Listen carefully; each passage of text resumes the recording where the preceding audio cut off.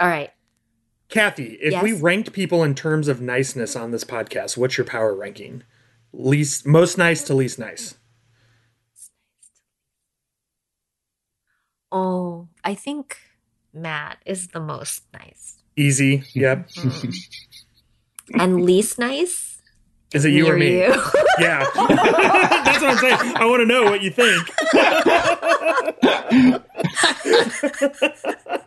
Yeah, ask our listeners. Clay's an easy second. Yes. So it's like Matt, Clay, and then it's like a toss-up. And then it's a toss-up. I guess it's you guys have to have a mean contest.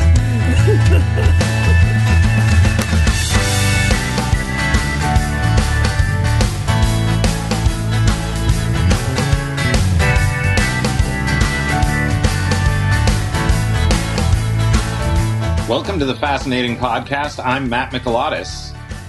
I'm J.R. Forasteros. And I'm Kathy Kong. This week we're going to be tackling Jesus and John Wayne, an amazing book by Dr. Kristin du Mez. Oh my gosh, let's start over. Okay, start over. This is what happens when Take you two. don't eat. Red leather, yellow leather. Red leather, yellow leather. See, that was nice, Kathy. You wanted to start over. Yeah. JR was like, let's just go. Welcome to the Fascinating Podcast. I'm Matt Michelatis. I'm J.R. Forasteros.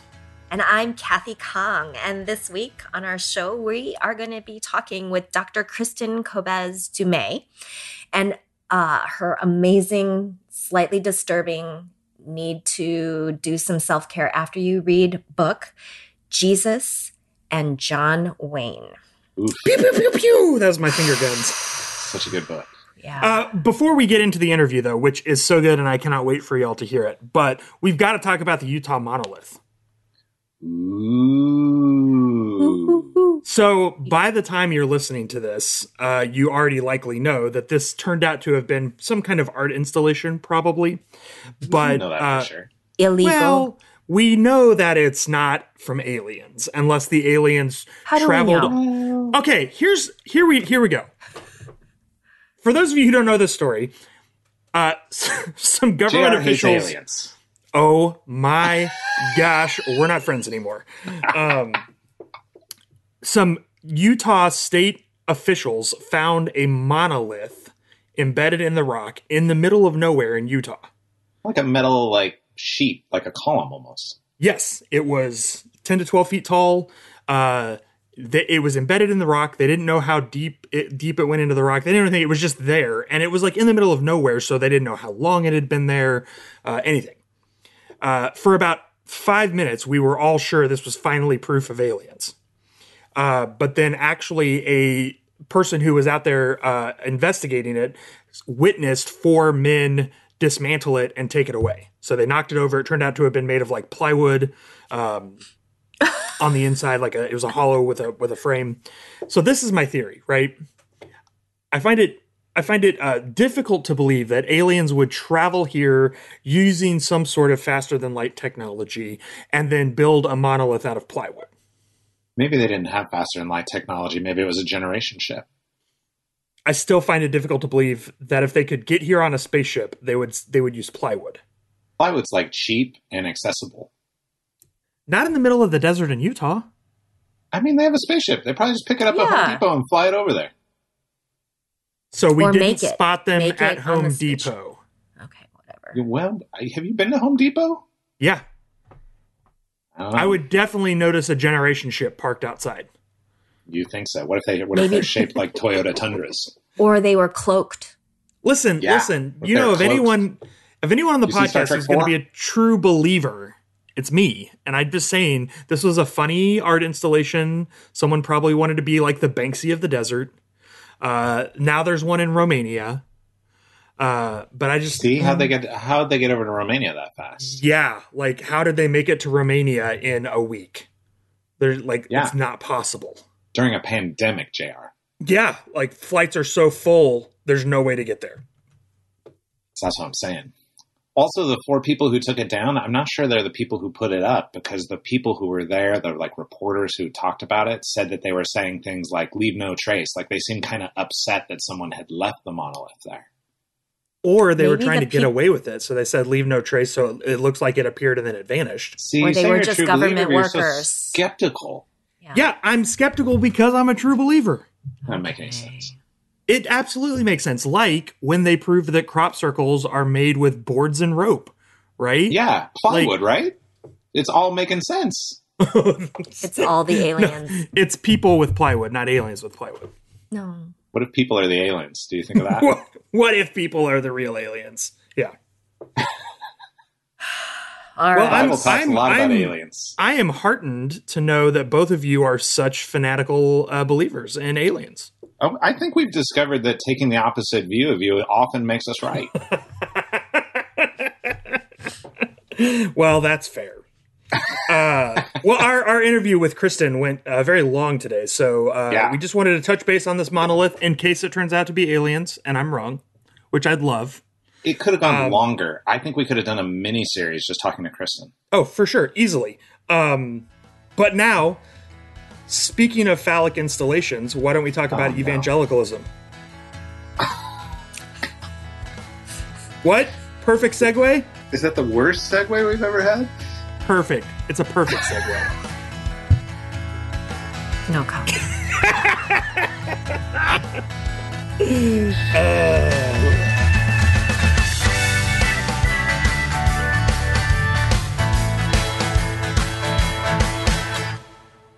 Well, we want to welcome Kristin Kobes du Mez, who has written this incredible, slightly disturbing book that is, I think, but incredibly important, I think, for those of us who've grown up in the church, are still part of the church, capital C.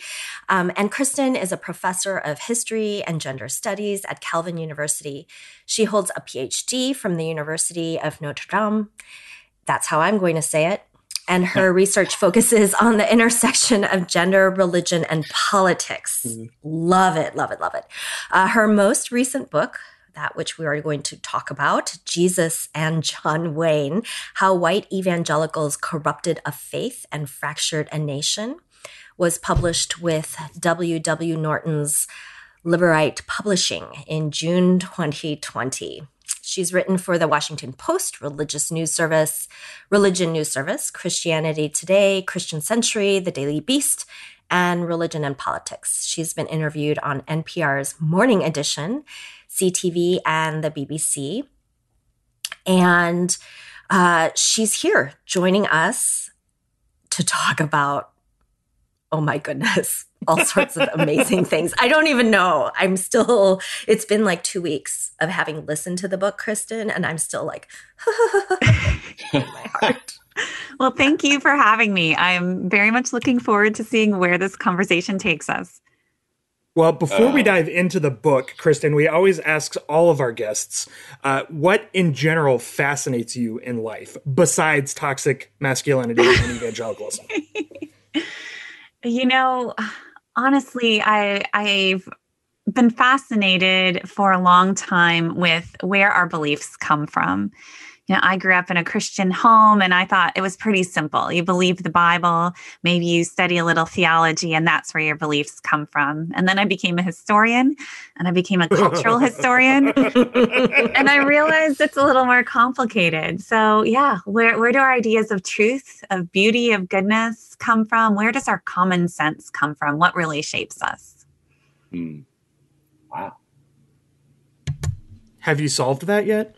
I'm working on it. What's the next book, JR? Because I'm ready to learn. I'm here to receive. I want to know. Yeah. You know, obviously, I kind of explore the role of culture in shaping beliefs, the things that we consume, the music we listen to, the books we read, the radio, all of that. You know, how the communities we find ourselves in, how does that really shape our beliefs of what is true and good? You know, growing up, my mom was worried because I read all of the Goosebumps books that I would grow up to become a person who had no regard for other people and someone who didn't really embody the gospel of Jesus.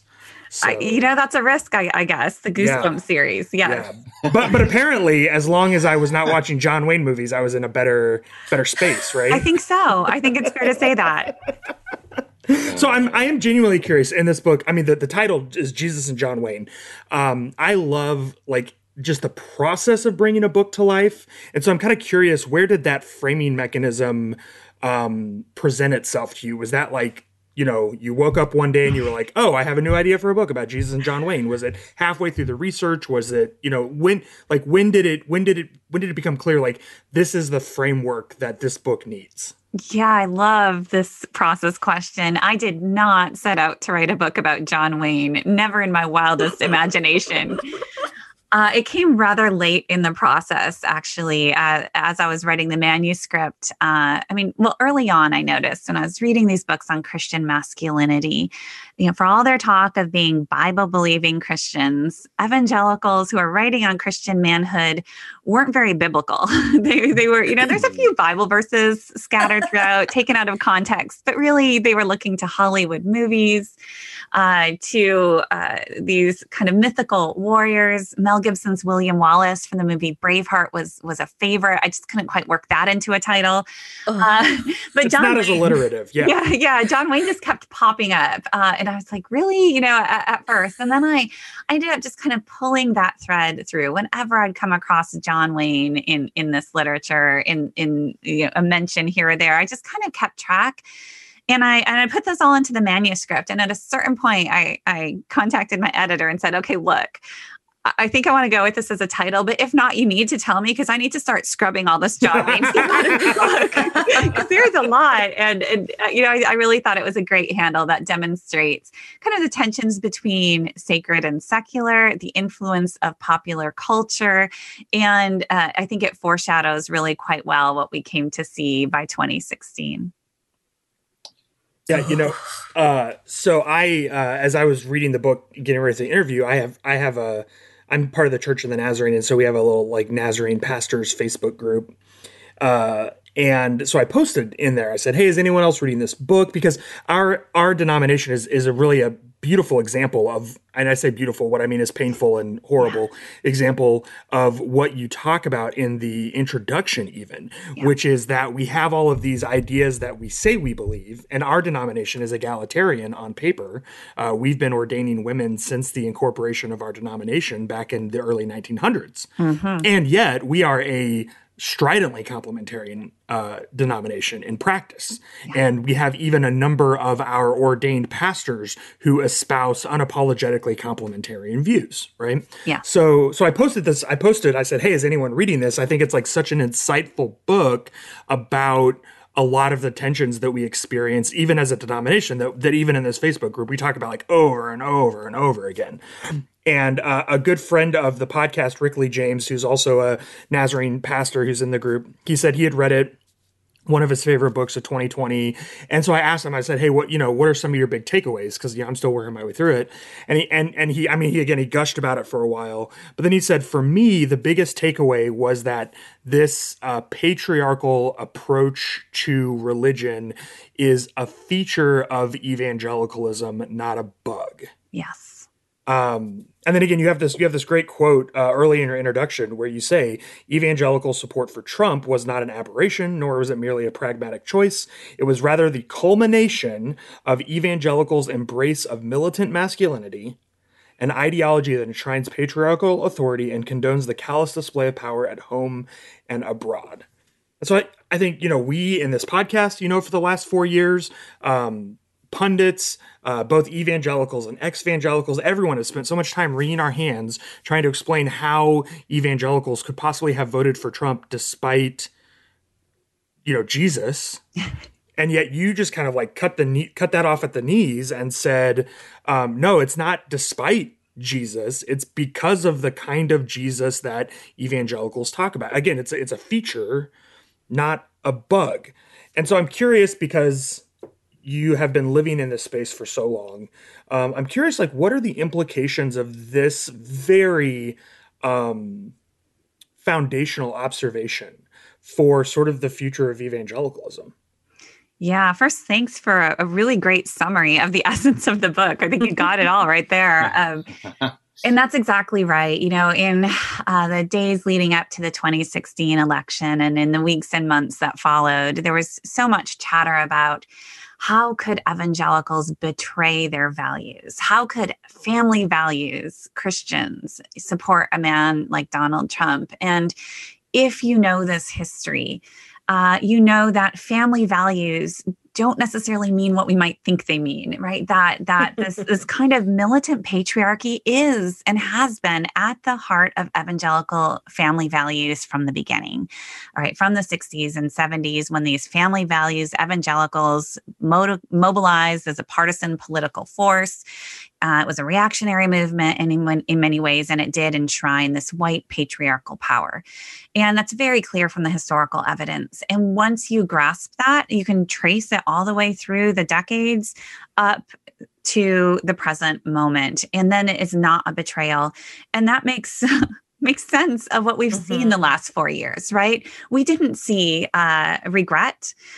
We didn't see, we defeated Hillary Clinton, but now let's get some work done here. Let's rein the president in, or let's critique this or that, right? The critics that emerged after 2016, the election, were those who were already critical before, with very, very few exceptions. So we're not talking about a betrayal or a fluke. This isn't just hypocrisy.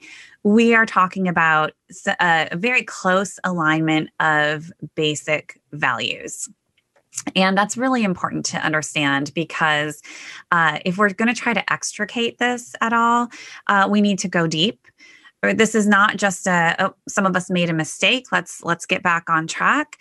I think there are real implications for evangelical leaders and institutions, even those who are maybe never Trumpers, but who have participated in building this culture, who have not held others to account. So the kind of respectable mainstream evangelicalism that has allowed these values to really develop or fester, if you will. So I think there are a lot of implications, and frankly, it's not a very heartening story, because it means that where we find ourselves today is a very difficult place. These values, convictions are deeply embedded within evangelical culture and churches and organizations. And it means that the path forward is going to be difficult, and it's going to require a lot of courage and a lot of truth telling. Do you think that's going to be possible? It's an interesting moment. It's definitely a moment of fracture. Mm-hmm. I have been surprised by the enthusiasm of evangelical readers themselves for this book. I absolutely did not expect that. Not all evangelicals, of course, but many and many people that I would not have anticipated. People who have been a part of this on the inside, in these conservative organizations, CBMW, Council on Biblical Manhood and Womanhood, the Gospel Coalition. Again, not unanimously supportive by any means, but there are a lot of people who helped make this, who are standing back now in a bit of shock and saying, what has this become? Is this what we wanted? Is this what we meant? So it is a moment of reckoning. That said, the status quo is very powerful. There is not a lot of courage that I'm seeing from a number of leaders and ordinary evangelicals, because to stand against this means to risk a lot. It means to risk your job in many cases, to risk relationships, to rock the boat, to be disruptive, to be perceived as not nice. And so right now, there isn't a lot of courage. There's courage coming from some unusual places, some surprising places, but there's still is a lot of caution. It's incredibly ironic, given the language of what it means to be a man. Exactly. In evangelicalism for decades. Exactly. Grow up hair, right? Courage, inability to tell truth, not being able to take the consequences of standing up for what is right. Like, all these things are so difficult. all of a sudden. Exactly. What I came to see is just how kind of this culture works. And what struck me early on in my research that I wasn't expecting to find was this huge emphasis on authority and on deference to God-appointed authorities. And there's a very clear line in terms of gender. So women must submit to the authority of men, of their husbands and fathers, right? The patriarchy. But there's also an authority that kind of structures from pastors to parishioners, from God-appointed political authorities. And then I just kind of saw how these networks ended up just working over the years of, you've got these conferences and you've got alliances and who's blurbing whose book and who's inviting whom to this, to join him on this platform, who gets to be called brother in Christ, and, a lot of backslapping and how does that work? And I see just how hard it is for people who are part of this, even as like very kind of on very low rungs of these power structures, how hard it is for them to reject access to power, how hard it is for them to risk offending somebody who has more power than them. And I just watched this play out over the years, right? Reading the histories, seeing who was defending whom and to what ends. And somewhere along the way, I decided I will not show any deference to these powers. I absolutely will not. And I think that comes through quite clearly in the book itself, in the tone of the book, even in the title. Yeah. I was telling you before the show started, I was reading last night several chapters, and I was having a really hard time because my journey through evangelicalism has been 1 degree separated from many of the people you discuss in the book. Yeah. So there were times where I was like, oh, I know that person. Or I was like, I know worse stories about this person. Yes, and what you're sharing, like, I know firsthand some really bad things. Yeah. It made me think about, my wife recently has told me it's time to stop saying you're an evangelical. Mm-hmm. And what I keep pushing back on is like, no, I match Bevington's quadrilateral, right? Which is this definitional, like, you have to believe certain things, and that's kind of the hallmarks. But you, in the book, you kind of push back on that as a definition of evangelicalism. And we've got a quote here that I'll read. It says, for conservative white evangelicals, the good news of the Christian gospel has become inextricably linked to a staunch commitment to patriarchal authority, gender difference, and Christian nationalism. And all of these are intertwined with white racial identity, which I was reading that and I was like, well, okay, what definition of evangelicals? Like, I don't match that one, I hope. So tell us a little bit about that. Do you see this as definitional to evangelicalism at this point? That's a good question. And I get to be a history nerd here for just a little bit and talk about some of these debates. So it's perfectly fine if you want to, argue for a definition of evangelical that is lovelier than the one that I come down to. If you want to use the Bevington quadrilateral, which is really a kind of belief-based definition. So an evangelical is somebody who upholds the authority of the scriptures, who centers conversionism, right, the atonement of Christ, and then acts out of that in kind of activism. Right. That's the Bevington quadrilateral for your listeners who may not be familiar with that. And this is the self-definition of many evangelical leaders. This is what you'll find on the website of the National Association of Evangelicals, which is fine. And if you want to say, I hold to those things and I want to reclaim kind of the image of evangelicalism, that it is not, white racist or white supremacist. Kristin, I feel like you're working really hard to spare my feelings. Oh, just wait. Really okay. No, honestly, like, that's fine. If people of color, right, want to say that I'm an evangelical, I want to claim that, more power to them. I'm a historian. And so I'm more interested in describing what I see and the shape that I've seen white evangelicalism take over the last half century. And I think it's important to use that adjective white because it is simply descriptive that white evangelicalism has, for the most part, been its own tradition. It has not had much interaction with Black Protestantism or Black quote unquote evangelicalism, if you will. Now, let me quick say that the vast majority of Black Protestants who would qualify as evangelical under the Bebington Quadrilateral do not identify as evangelical. And that's really important to me, the self-identification. What is it about evangelicalism that they have been seeing long before 2016 that says, no, that's not who I am? Right. And so I want to go beneath the Bebington Quadrilateral. You're talking about authority of the scriptures. Great. Which passages really get airtime and which ones totally don't? How are those interpreted? Right. What does activism look like for you? You know, anti-poverty activism, anti-racist activism. Right. Right. Yeah. So as a historian, I want to get into those details. You know, who's in your church? Is it a largely segregated religious community?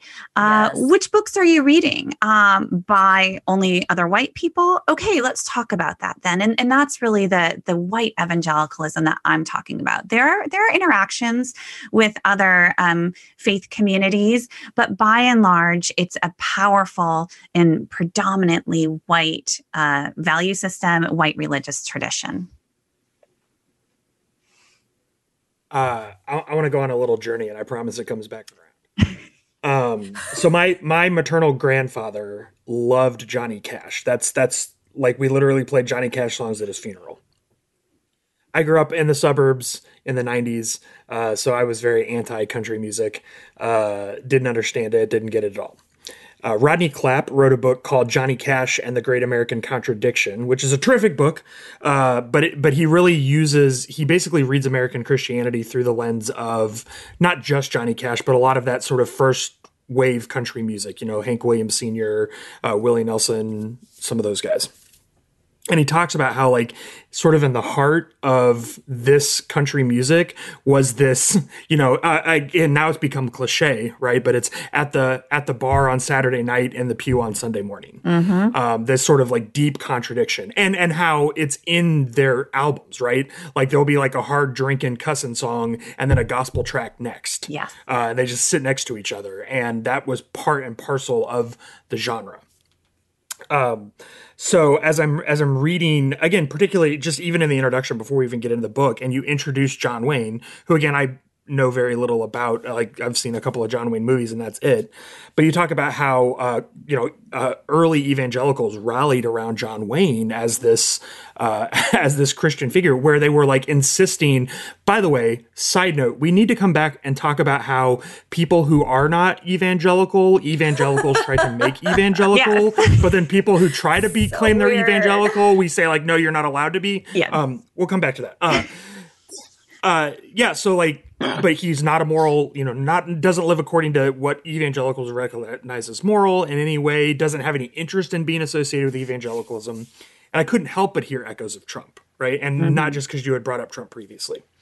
So I'm reading that and I'm hearing, I'm remembering this sort of like other cowboy experience, which is the one of this like deep, like living in the middle of this deep well of contradiction. But then how evangelicals have largely rejected that in favor of this mythicized, if I can make that word, like this mythicized kind of cowboy, right? Yeah. Where there's no contradiction. Exactly. Everything he does, even if it's anti-Jesus, is baptized. Exactly. That's really the heart. The contradiction's gone. Yeah. So why...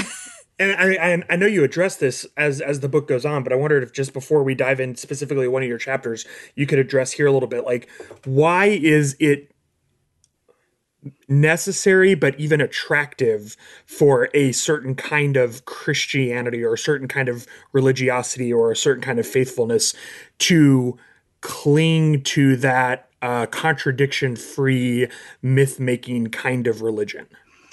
Yeah, I mean, you can go into country music and you can find, kind of rich materials for spiritual reflection, human brokenness, right? And weakness and strength and there's a lot to work with there.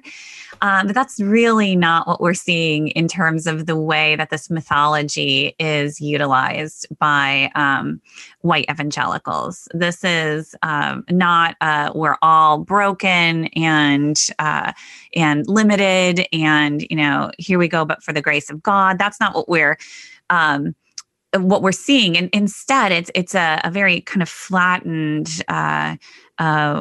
Us versus them, good guy versus bad guy. And of course, you put yourself on the side of righteousness, and then the ends will justify the means. Anything you do will be righteous. And then it's this us versus them mentality. It's placed in, well, either the Cold War context or the war against radical Islam or the war against liberalism, or there's always this threat that must be defended against, and it's usually a military threat. But again, it's an all or nothing, evil versus good. Right? God is on our side, and so violence is necessary because the world is evil, and the threat is just so great. And God gave Christian men strength and aggression, and they must channel that, right? That is how this is being used. And I think it's in many ways, it's more fun to go along with this version. I think for many people, it's very empowering.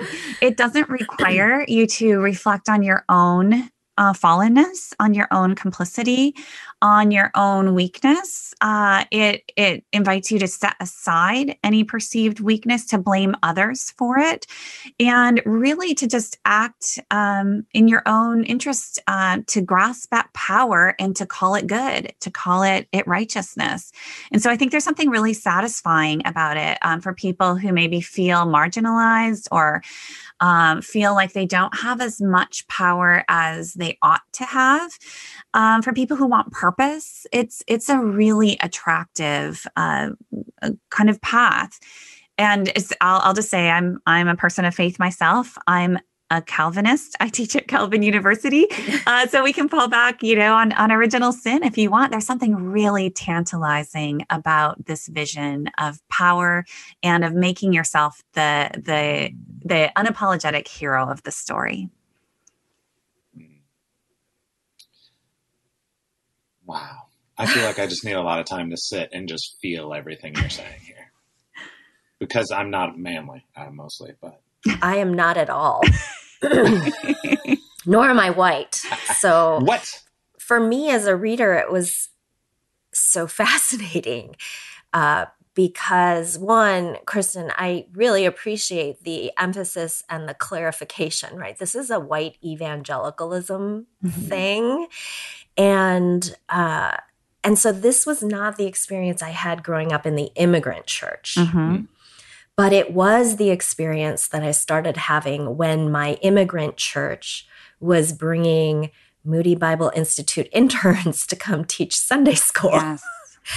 And how that started to influence my understanding of Christianity, of what it meant to be a good Christian girl, what my place was in the family, and then in my high school years, college years, how college ministry spaces, and then like a second gen church where most of the leaders were ironically white, leading a second generation Korean American church of mostly youth, high schoolers, junior high, a smattering of college students. And then we would all continue to grow up in that church and become leaders in that church, and how adjacent to this white evangelical space we had become and why. So for me, there was a lot of vindication, quite honestly, of why it was such a tumultuous 15 years of pushing and fighting and feeling like I don't belong in a space that actually culturally, ethnically reflected me, but did not fit what I understood Jesus to be. And I remember having a Korean American pastor, and we butted heads. And he had said at one point, "Will you follow me without any questions?" And I looked at him and the table of all male Asian, well, with the exception of one, male elders. I said, "I don't follow anyone without any question." Even Jesus, right? Maybe Even you Jesus. haven't met me. Right. Like, what kind of question is that? Like, what? And I looked around and I thought, oh my goodness, you all think this is okay. Yeah. And I remember that.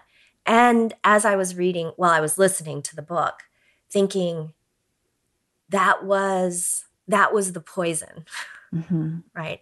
That was the poison of assimilation, both in language and in culture, for that immigrant church that felt like it had already lost its second generation in terms of language, hoping that they were going to raise up in a faith. And it wasn't.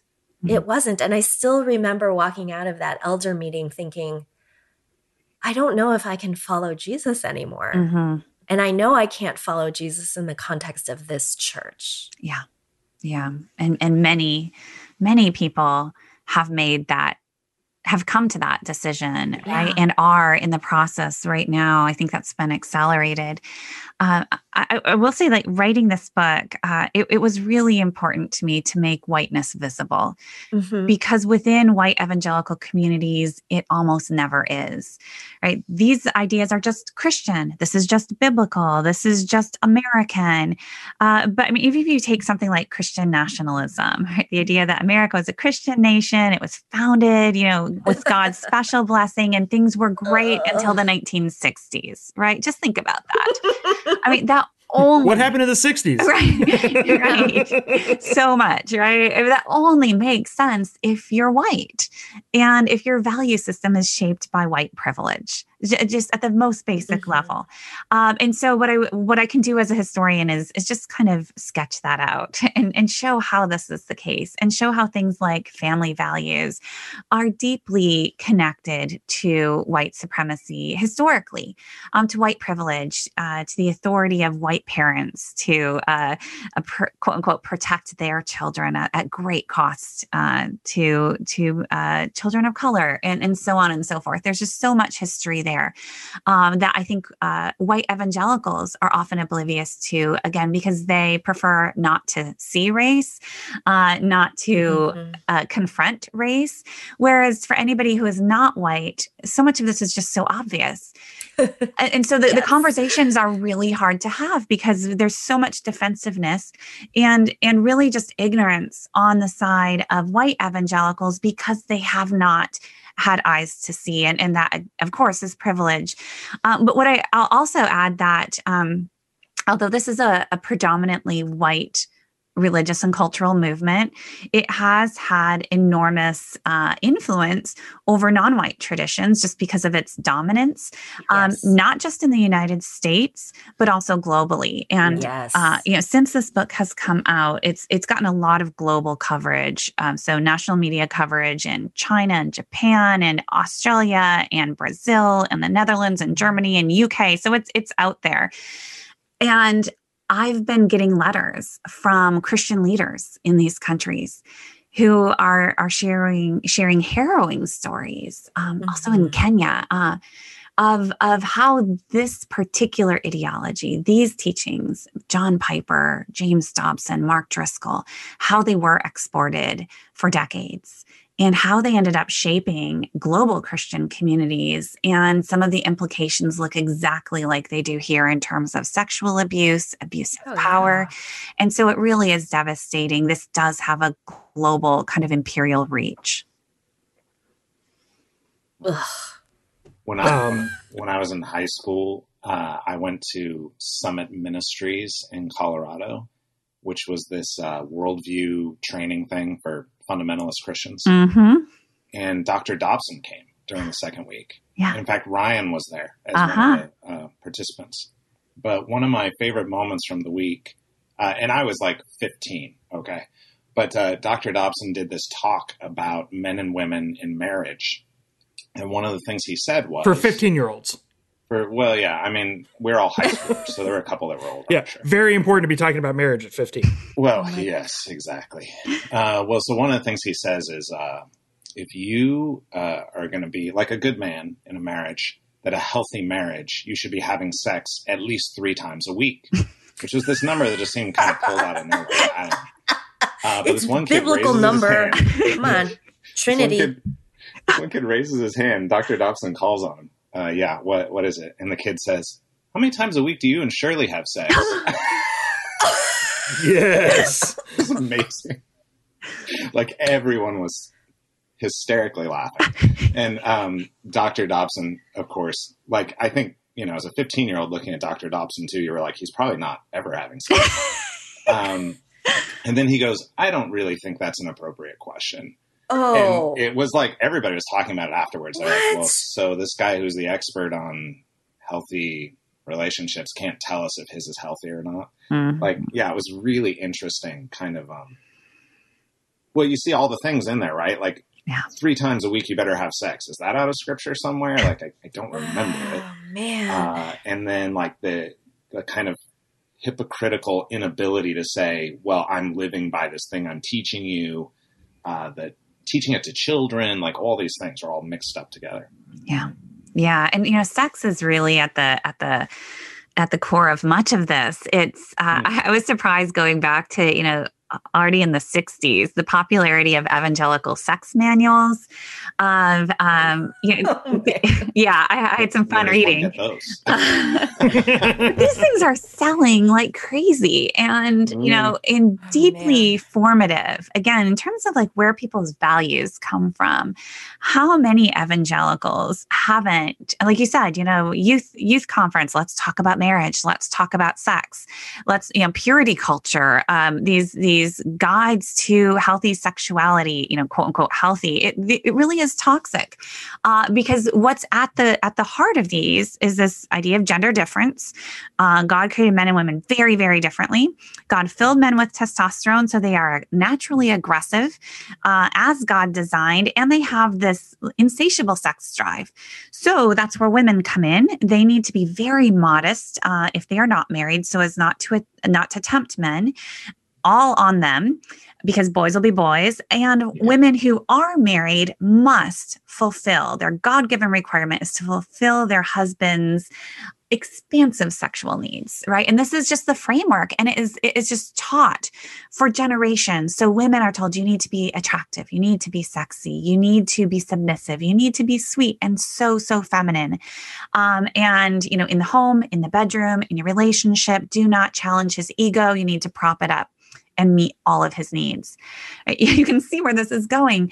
And this is where we end up with not just abuse, but with entire communities of quote unquote good, respectable Christians who cannot call out abuse, who end up repeatedly blaming the victims, who end up blaming even young girls. They must have seduced a man, and for giving men a pass, because again, boys will be boys. What can you really expect? So really seeing this history, tracing this history was utterly devastating. That last chapter of the book that really traces this case by case was brutal to write. Every time I edited it, I just had to brace myself. I hated that, but I knew that needed to be a part of the story. And that really came home to me in the fall of 2016, in the week after the Access Hollywood tape released. That's when I saw, they were cool with candidate Trump, on camera confessing to sexually assaulting women. And of course they would be, because this was a pattern we'd seen for generations. I think that's, go ahead, Matt. No, you go.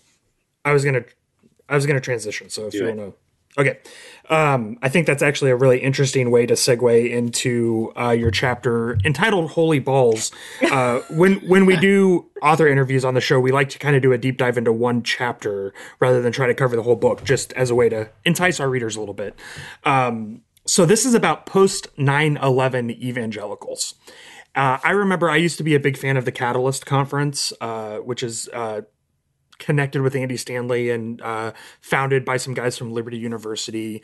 And I remember the year that sort of broke me was a year that they were bringing in Cornel West.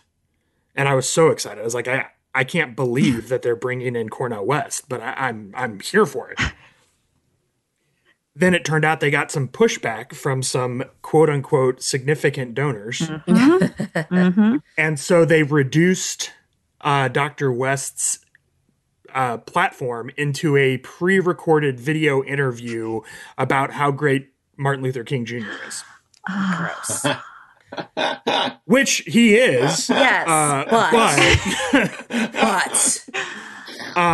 and the biggest objection that I heard, other than Cornel West being a socialist, blah blah blah blah blah, Marxist, blah blah blah blah blah, was that Cornel West had used the N-word to describe America. And I was like, that's weird. I wonder where that came from. So I went to the Google machine and for those did some. who are listening, Cornel West, he is African American. That's right. That's right. Yeah. And it was because he was giving a talk about America post 9/11, and he said that for 9/11 was the N-wordization of white America. Mm-hmm.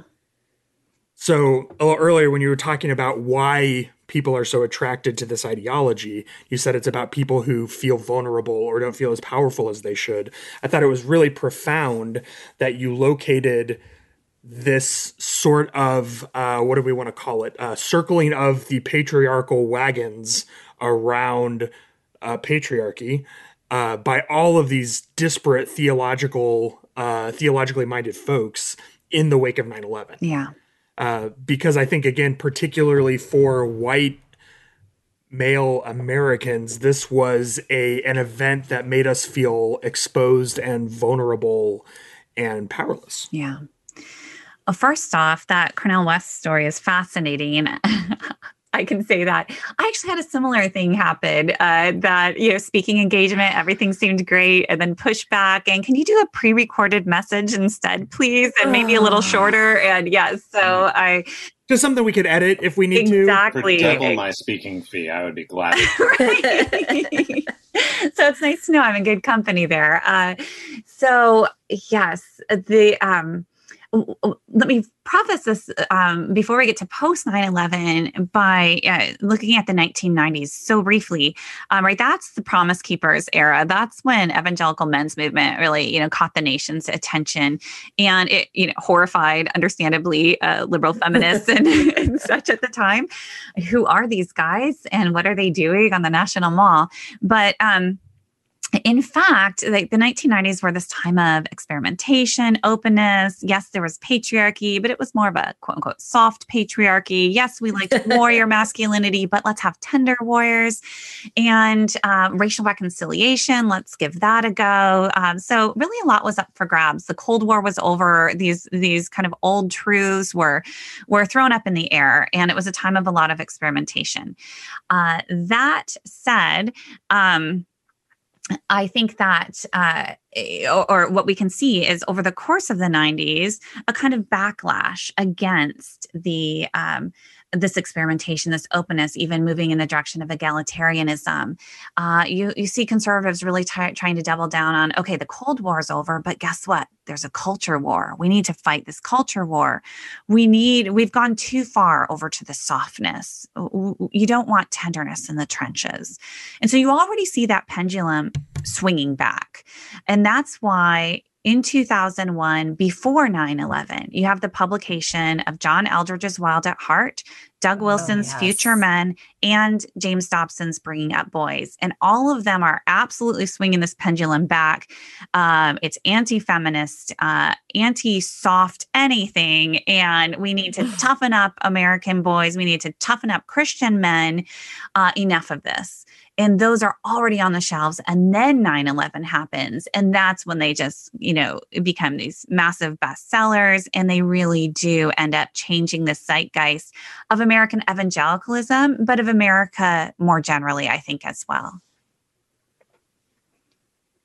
I remember being really confused when Wild at Heart came out because everyone was reading this book. And, I live in the Pacific Northwest. So they were flying him in from Colorado to speak at things. Mm-hmm. And everyone kept talking about how it was about this new muscular masculinity. And I was like, this guy quotes poetry constantly and is like crying at sunrises. Like, why are we not talking about that? Right. Like, I don't understand. Right.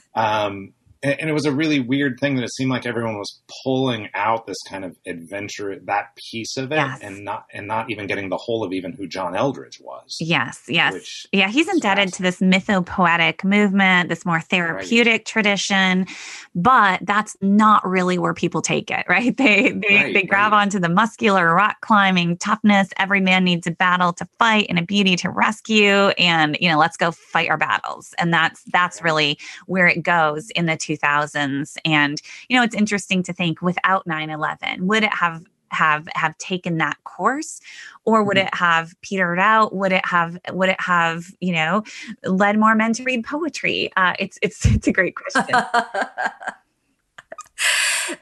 There was a resurgence of the Psalms. Right. There was a women's book, right? Captivating. Yes. Oh, yes. Okay. So, I'm a little silent here in part because this is where I don't connect, right, with white evangelicalism. These were not, I had students, so I was in campus ministry at the time. So I did have students who were reading these books. Mm-hmm. I personally was like, why? What? Captivate? Ew. Yeah. Never did, sorry to Sister Beth Moore, never did any of her Bible studies. Never led a women's group doing her studies. And yet I would have non-white students asking about those things. Mm-hmm. And I'd be like, why? Why are we reading this? Well, one, because there's not a lot out there other than what was being produced. And a hunger to identify and fit in. Yeah. Part of it as an author is walking into this space that has been so dominated by white men and white women, and knowing off the bat, my book is going to sell not even a fraction of the worst of those books, right? And even in the pitching of the book, being asked, like, who are the authors of influence who will sign off on your book and have you on their podcasts or promote the book for you? And this feeling of, this is not Christianity, this is industry. This is capitalism cloaked in very religious language. And so it doesn't matter so long as any author has friends in powerful places who will be willing to have you on their stage, which doesn't matter anymore. Thank you, 2020. But even still, right, it is so fascinating to watch. And I appreciated you putting those pieces together, pointing not only to race, pointing to the whiteness of it all, but then also connecting it to the money. Because we can talk about power in these vague terms, but really the political power and social power is money. I mean, everything you just said, Kathy, is absolutely right on, right? How power works, how power is distributed, how the role that money plays in all of this. So early on in this research project, I was trying to figure out, what is evangelicalism really? And it's not just about, the Babington definition or, theological beliefs or not. And it's not just about race. It's really about these networks and how the networks are connected and how power and opportunity flows along these networks. And so, Christian publishing, distributions, who's blurbing whose book, who gets a chance to write a book, who gets to market, all of this. So early on, I had some fabulous research assistants, and we had these big pieces of butcher paper up in my office with sticky notes with names of individuals and organizations, and we had Sharpies just connecting them through webs of influence, webs of support, and that really was key to. That's the scaffolding behind this book, right? There's this whole culture that operates. And what's really interesting is talking with you all, you're kind of insiders or one foot inside and one out. Just this morning, I was giving an interview to a Berkeley radio station. And let me just say, they're like, who are these people? This is like all new to us. And that's how a subculture works, right? Anybody on the inside, you know exactly how it works. For those on the outside, it's completely invisible. Go ahead. Can I ask, Kristin, I think we've seen there are these weird coalitions you don't expect, like Doug Wilson being brought into the mainstream for a time, yes. or the mainstream coming to Doug Wilson, one or the other. Yes. And then we see like Mark Driscoll and John MacArthur, which seems like a really weird pairing, really loving each other for a while and then separating even before Driscoll had his big public flame out because of a disagreement about, do gifts of the Spirit exist? Yeah. And we see these places where when people focused on power come together for a time, but when it looks like there's going to be a conflict of power, they separate again. Can we just ignore all of this until it implodes, or is it just going to keep gaining strength? How do we deal with this, maybe, as part of the question? Yeah. I mean, and John MacArthur is the trickiest one, honestly. He's just so curmudgeonly and he kind of operates in his own universe. So he's a tricky one to kind of follow through the 2000s. But in general, what we see are alliances being formed across significant theological differences, including speaking in tongues, the gifts of the Spirit, and so on, as long as you're towing the line on patriarchy, on patriarchal power, on gender traditionalism, and sexuality, right? That's kind of these new, how the alliances are formed, and those are the alliances that are held. And one of the huge dilemmas that I faced researching and writing this book was trying to figure out what's fringe and what's mainstream. So early on, I had no intention of including Bill Gothard in this book. None. Right? He is so fringe, I thought. And then everybody I was talking to kept saying, you are going to include Gothard, right? People I had no clue who just seemed like totally, normal mainstream evangelicals, deeply influenced by Gothard's teachings in their home, their upbringings. And so many told me, you got to do Gothard, that finally I was like, okay, let me look at Gothard. And what I saw was that, yes, Gothard was fringe. Yes, he was extreme, although influential. But then I set him against James Dobson.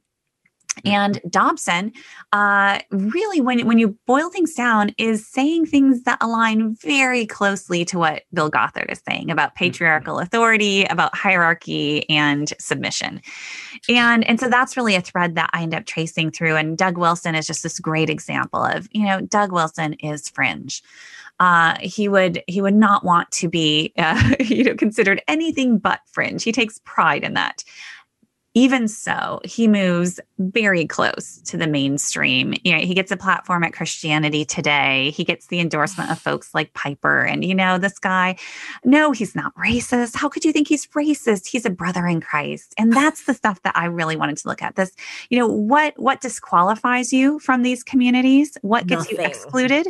Well, talk to Rachel Held Evans or talk to Rob Bell, and they can give you that, right?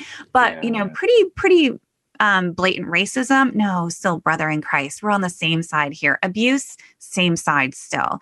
And so I really wanted to pay attention to how those boundaries were drawn, who was drawing them, and on what terms. And that's really, I think, a theme of this book was just trying to tease out those boundaries and who had the power to draw them.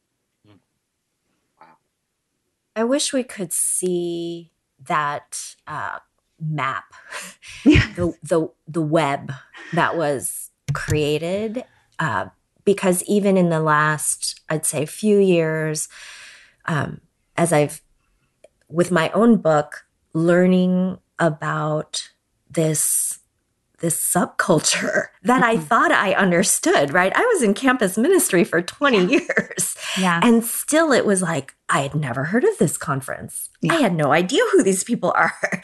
I had no idea they all knew each other, or that so-and-so funded this conference that launched this other thing. So I wish maybe in the next edition you could include, like in the back of the book, like a map. Oh, that's a great idea. It's too late for the next edition, but yeah, I mean, I did take pictures of my butcher paper before I threw it out finally. I was going to ask, 2 years. Yeah. If you had like the classic detective, like yard and pen wall where you're tracking the serial killer, you know? That would be amazing, because I think that there is also that. So it's hearing the information, reading the information, but then also to visualize what this looks like and visually see this is not the gospel. Yeah. This is about where's the money? Yes. Where's the power? Where's the influence? And how is it all connected to one another? I sound a little bit like a conspiracy theorist, but that's kind of the reality. Kristin, you bring up the group that is the subject of that Netflix docuseries. Oh, yeah. The family, right? Which, again, when you're watching that, you're like, was this made by conspiracy theorists? No, like it feels that way though. Yeah. No, there are all these kind of alliances, and some of them are visible. I'll say that in this book, I really only scratched the surface, and there are so many other conferences, so many other people, so many other authors and books, and my editor, who is from entirely outside this tradition. And I should say, Kathy, I mean, you're talking about your own experience, your own writing, and what you learned through kind of publishing and encountering this subculture. I made a very intentional choice to go absolutely outside of this world in order to write this book, to publish this book. So I went with a secular trade press because I knew I needed the freedom to write this book in this way. And at a certain point, he just said, "Do we really need to know about all of these guys?" Yes. and I was like, yes. And so I took so many out. There are so many more. And there are some that really bug me that they're not in there. Like Owen Strahan, he didn't make the final cut. And now I'm like, oh, he really needed to be in there too, but I just can't fit anymore. So this is just scratching the surface. But I do think this is how we need to think about evangelicalism as a series of networks and alliances, and look at who's drawing the boundaries to what ends. And like you said, this isn't the gospel. This is business. But the power here is that this is packaged as gospel truth. Yes. This is packaged as Orthodox Christianity, and millions of Christian consumers are consuming it as gospel truth. And that's where the power really is. Well, speaking of that, we on Twitter yesterday, Jessica Hooten Wilson asked us, how do we get those folks to read this book? And I'm genuinely curious, one, if you have thoughts about that, but then two, also, like, how has the response been, especially because the book has been getting so much well-deserved attention? Like, what's the ratio of hate mail to people saying, like, oh my gosh, I thought I was crazy, but it turns out other people think like me. You know what I mean?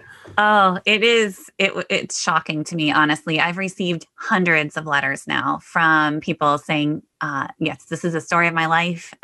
thank you. Thank you for this. I thought I was crazy. My life now makes sense. My family makes sense. I get several a day still. And each one is just gorgeous, and some of them heart-wrenching, and people just sharing their stories as they map onto this larger story. In terms of hate mail, I'm a little afraid to say this. I don't want to encourage any, but I think I've gotten less than a handful of critical, as in like 3 or 4. Which isn't to say there's not any trolling out there, but you have to go into some kind of dark corners to find it. So, and I actually very intentionally don't go there. So no, it's been shocking, the reception of this book, particularly among evangelicals themselves. I realize that the subtitle could be slightly off-putting, that how white evangelicals corrupted a faith and fractured a nation. Interestingly, I've also heard from conservative evangelicals themselves thanking me for that corrupted a faith part of the subtitle, because it says that this is not the essence of Christianity. And I mean, the book is a work of history, but that's my little theological claim, right? As a Christian myself, that's my, okay, white evangelicals, you say you believe in the Bible. Let's talk in those terms for just a moment here, you know? And so I'm happy that even that kind of maybe sharp-elbowed is the way one reviewer described it. Sharp-elbowed critique has been received with remarkable humility and openness and curiosity by so many people that I would not have anticipated hearing that from. So how can you get people to read it? I don't know. There's just the Jesus and John Wayne part of the title that might get it into their hands. Right. Or, send it with a gift wrap around the subtitle so they can exactly. Or, there's the whole, how tough are you? You should be tough enough to handle this. So, whatever works. Wow. That'll do it. Well, it's encouraging to hear that people have been receptive. And I will sit here and I will wait to see if reception actually means anything changes. Exactly. Right? Because I think, we just finished elections and votes are still being counted, I guess, or recounted. And that the number, white evangelicals still showed up for Trump and found a few more. Yeah.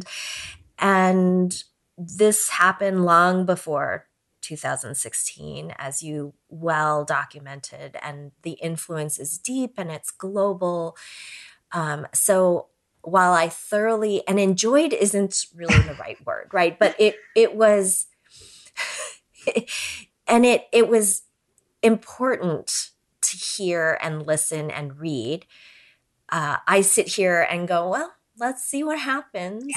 Yeah. With all of those who have some power, because we all have power, we all have influence, what that actually will mean, because 2020 has kind of been a repeat, if not more so, on the implications of what happened in 2016. And then you add the layer of COVID and how that continues to impact communities of color, Black, brown, more than white communities, and how the church then fights the fight to gather in large numbers.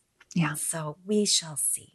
We shall see. Yes, I also, when I finished this book, was not optimistic. In fact, was one of the last things my editor said. It was like, with the conclusion, he made it all the way through the manuscript and just said, "Can you give us any hope, Kristin?" Mm-hmm. And I thought for about a day or two, and I wrote back and was like, I don't think I can. I'm as depressed as you are here. Like, I find no reason to hope at this point. And he's like, okay, I respect that. Yeah. And then the next day, or maybe 2 days later, he wrote back again, could you just give us something, Kristin? Are you sure? And that's when I wrote the last sentence of the book, right? That what was once done can also be undone. And it honestly felt far too feeble at the time. And he's like, okay, I'll take it. And that's, so I am also not, when I finished this book, was not hopeful. And that's all I could muster. And there's truth there. Like once you see how this came to be, you understand it was not inevitable. Once you see who was making decisions and to what ends, I think it is empowering to take a stand against those, to say, is this really what we meant? Is this really where we want to be? But at the same time, this is so deeply embedded. And that really was my takeaway. I think very early on when I started writing this book, I thought maybe I can change some minds. And then within months, I realized I can't. All right. This is instead, I can just tell the story. I can testify to what has happened. And I have absolutely no control over what will happen next. Well, and I think back to your thesis statement, right? Like when the criminal justice system in the United States fails persons of color, activists remind us it's not that the system is broken, right? It's that the system is functioning the way it was designed to function. And I think to your point here, right, when evangelicals turned out for Trump in numbers that were higher than any other demographic. Yes. It's people were going, what's wrong with evangelicalism? And your point is there's nothing wrong with evangelicalism. Right. It's functioning well. There's not. It's functioning the way it was designed to function, right? Like this was a system that was built to put someone like Donald Trump in power. Exactly. Now there's something wrong with that, but it's not that something went wrong inside the machine. The machine is actually functioning nearly perfectly. Exactly. We could say at 81% efficiency. Yes. So I think that is an important thing to recognize, is that there's going to need to be a dismantling and a repenting, not a tweaking and a massaging. Exactly. So we've been doing this thing, Kristin, where we try to keep our shows under an hour, and obviously we blew way past that a long time ago. So since we're past our time, I genuinely am curious to know, as you finished this behemoth of a project, what did your self-care look like? I'm assuming you had to do self-care throughout the project, but hopefully you did something once it was finished, because I honestly can't imagine how taxing it was to bring this into the public space.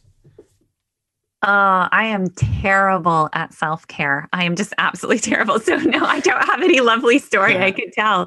It was grueling to write this. And I was under this incredible deadline, of course, to get it out months before the 2020 election. And so I wrote the entire manuscript start to finish in 18 months, which was a lot. I could only have done that with the help of my 3 fabulous research assistants. And honestly, they were kind of therapy for me. We were a mutual support group as we were working through this material together. So shout out to my research assistants there. But honestly, it felt cathartic to write this book. The last chapter, accepting, right, that was just brutal, as I mentioned. But the book itself, it felt, I've been watching this. I've been bumping up against this since I came of age, really. And to be able to just plot this out, to be able to just hold this up for all to see, it felt really empowering, and it did feel cathartic. So I guess that was what drove me. And I still haven't really caught my breath since the book has released. So I need to do better with that whole self-care thing. Well, you're on the right podcast, and none of us are very good at it. So awesome. Kristin, where can people find you online? If they want to ask you something, if they want more information, if they want to find the book, where can they follow you? Yeah, I'm on Twitter at KK du Mez. That's at KKDUMEZ, like du Mez. I also have a Facebook author page, KK du Mez or Kristin Kobes du Mez. And I'm very active in both of those spaces. And I have a website, kristindumez.com, where I post most of my interviews and writings. Awesome. Thank you so much. I just followed you yesterday on Twitter, by the way, and I was reading a bunch of your tweets before I did, and I was like, this person's a good follow. So you guys should definitely go check it out. I have fun out there. Yeah. So, Kristin, we have one other podcast co-host who is doing a 3-day seminar and couldn't be here today, but he loves hockey. And so at your recommendation on Twitter, I bought him for his birthday / Christmas that hockey book that you tweeted about a few days ago. So no one tell Clay. No one tell him. Clay, Yeah. if you're listening, spoilers. Bruce Berglund's the fastest game in the world. Shout out. It's going to be great. He's going to love it, I'm sure. So thank you. Thank you in advance. Awesome. Speaking of that, we always close our show with a segment we call "What's Fascinating Us This Week," where we all offer some sort of pop culture something for our guests to enjoy, and we'd love to invite you to do that. And since we spring it on you, we always let our guests go last. So, Okay. Kathy, I'm curious what you're calling out for our listeners this week. Yes. So I am calling out Attack on Titan. Ooh. It is. Yes. Movie Have or you? what? So we are series? watching the series. Oh. So it is based on a manga. Have you watched it, Matt? JR? Yeah. I watched the movie. Okay. So we're watching the series. I know that there was a movie. I understand from Peter's deep dive, someone has a U.S. something has bought the rights, and there might be a remake. Ugh, whatever. But we are watching the anime series. And so anime manga is not a genre that I am familiar with, except for the fact that my boys, when they were younger, fell in love with Bleach, Oh. also a manga series. So, this came about in my many, many hours of driving from home to the U of I to Iowa State, back home, all in one day. Lots of conversation with my two sons about what we were going to binge watch together as a family. And they chose Attack on Titan. This was Elias's request. He asked, he's like, "Mom, I know you watch other things. You know, I couldn't get them to watch West Wing with me last summer." And he was like, "Would you watch this anime series with me?" I'm like, "Of course, because if this is going to get me hours of time next to you, yes, absolutely." So it has been hours. Did he tell you before or after that there was a giant with no skin in it? He did tell me. He was like, "Well, there are these giants, but they're not really giants." But he also, you know, we've watched lots of television together, so he knows I'm okay with a lot of things. Uh-huh. I was so confused for a while there. So both boys have watched. Elias has watched all of it. Corbin has watched most of it. And now Peter and I we're finishing up season 3. So it involves sort of giants, humanoids, lots of walls. So if you're into, you know, building walls to keep out enemies, this is your anime. The revenge, unrequited love, a little bit there. Revenge, love, walls. Right? What's not to love? Administration. Eating people. So so if you're into like Walking Dead, there's a little bit of that. But we're just hitting the part around power. Well, no, it's all about power, but a little bit about royalty and religion and how that plays into the belief system here. So I thought, hey, this is the perfect, fascinating item. So we're watching, and apparently I'm supposed to pay attention because season 4, there's a new animation company. So we're also going to talk about that. How visually do we prefer one over the other? So Attack on Titan, Nice. I believe it's on Netflix, but we're watching it on Crunchyroll, which also, that's a new thing for me. But thank goodness I have a hip 18-year-old who was like, Crunchyroll. And I was like, subscribe to Crunchyroll. Right? I was like, Crunchyroll, isn't that something we order to eat? Yes. Every month. Yes, it is. So, yeah. So, Matt, I'm sure your pick is very similar to Attack on Titan. I mean, I guess it's on television. So this is an older HBO series that's not on the air anymore, and I just started it a few weeks ago. It's called The Leftovers. It is based on a novel by Tom Perrotta, the first season especially. But the idea of it is something like the rapture happens. 2% of the Earth's population disappears on one day, all at the same moment. But they're not all Christian. They're not all good people. It's children. It's old people. It's mass murderers. It appears to be completely random. And the story is really about the entire world going through trauma and then trying to cope. And it is focused on one family, focused on a family.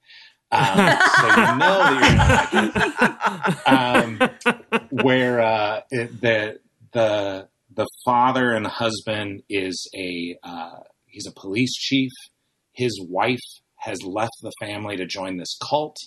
His son or his stepson actually has disappeared, but is still alive, but disappeared. And then his daughter is just falling apart in real time in his home. And of course he is too. And then so they all move into these other stories, really interesting, and I think honestly really beautiful stories about the importance of human beings, how we cope with trauma, and the importance of love and forgiveness and family in a really, a super, super compelling kind of action package where they play real coy with like, does the supernatural exist? Like all these people disappeared, that happened. But beyond that, like there's people prophesying and there's church people having crises because why didn't I get taken? And like all these things. And they play it all straight, like the real world. Like you're just like, I'm not sure if that's true or not, like what's happening. So I've loved it. I've been really deeply moved by it to the point that I actually wrote one of the screenwriters this week just to say, I thank you for changing the world. Like, yeah, really beautiful. So that's called The Leftovers. You can watch that on HBO. Awesome. As a lot of our listeners know, I have been dungeon mastering during pandemic. And for those of us who are Dungeons and Dragons fans, a big new update to the 5th edition came out this past week, which is called Tasha's Cauldron of Everything. And the way Dungeons and Dragons does updates is by releasing new books of rule modifications, spells, weapons, all that kind of stuff. So it's been fun. My parties that I'm DMing for, I kind of let everyone know, hey, Tasha's is out. It's fair game now. Go for it. And so people have been modifying their characters and doing stuff. And one of the really interesting things that has happened is in this new update, they have changed how races in Dungeons and Dragons work, and it's really as a way to try to become more racially equitable in the sense that they want fantasy play to still be just and considerate. So previously in Dungeons and Dragons, if you were an orc, say, there were specific racial things that you had, like you had a strength bonus or stuff like that.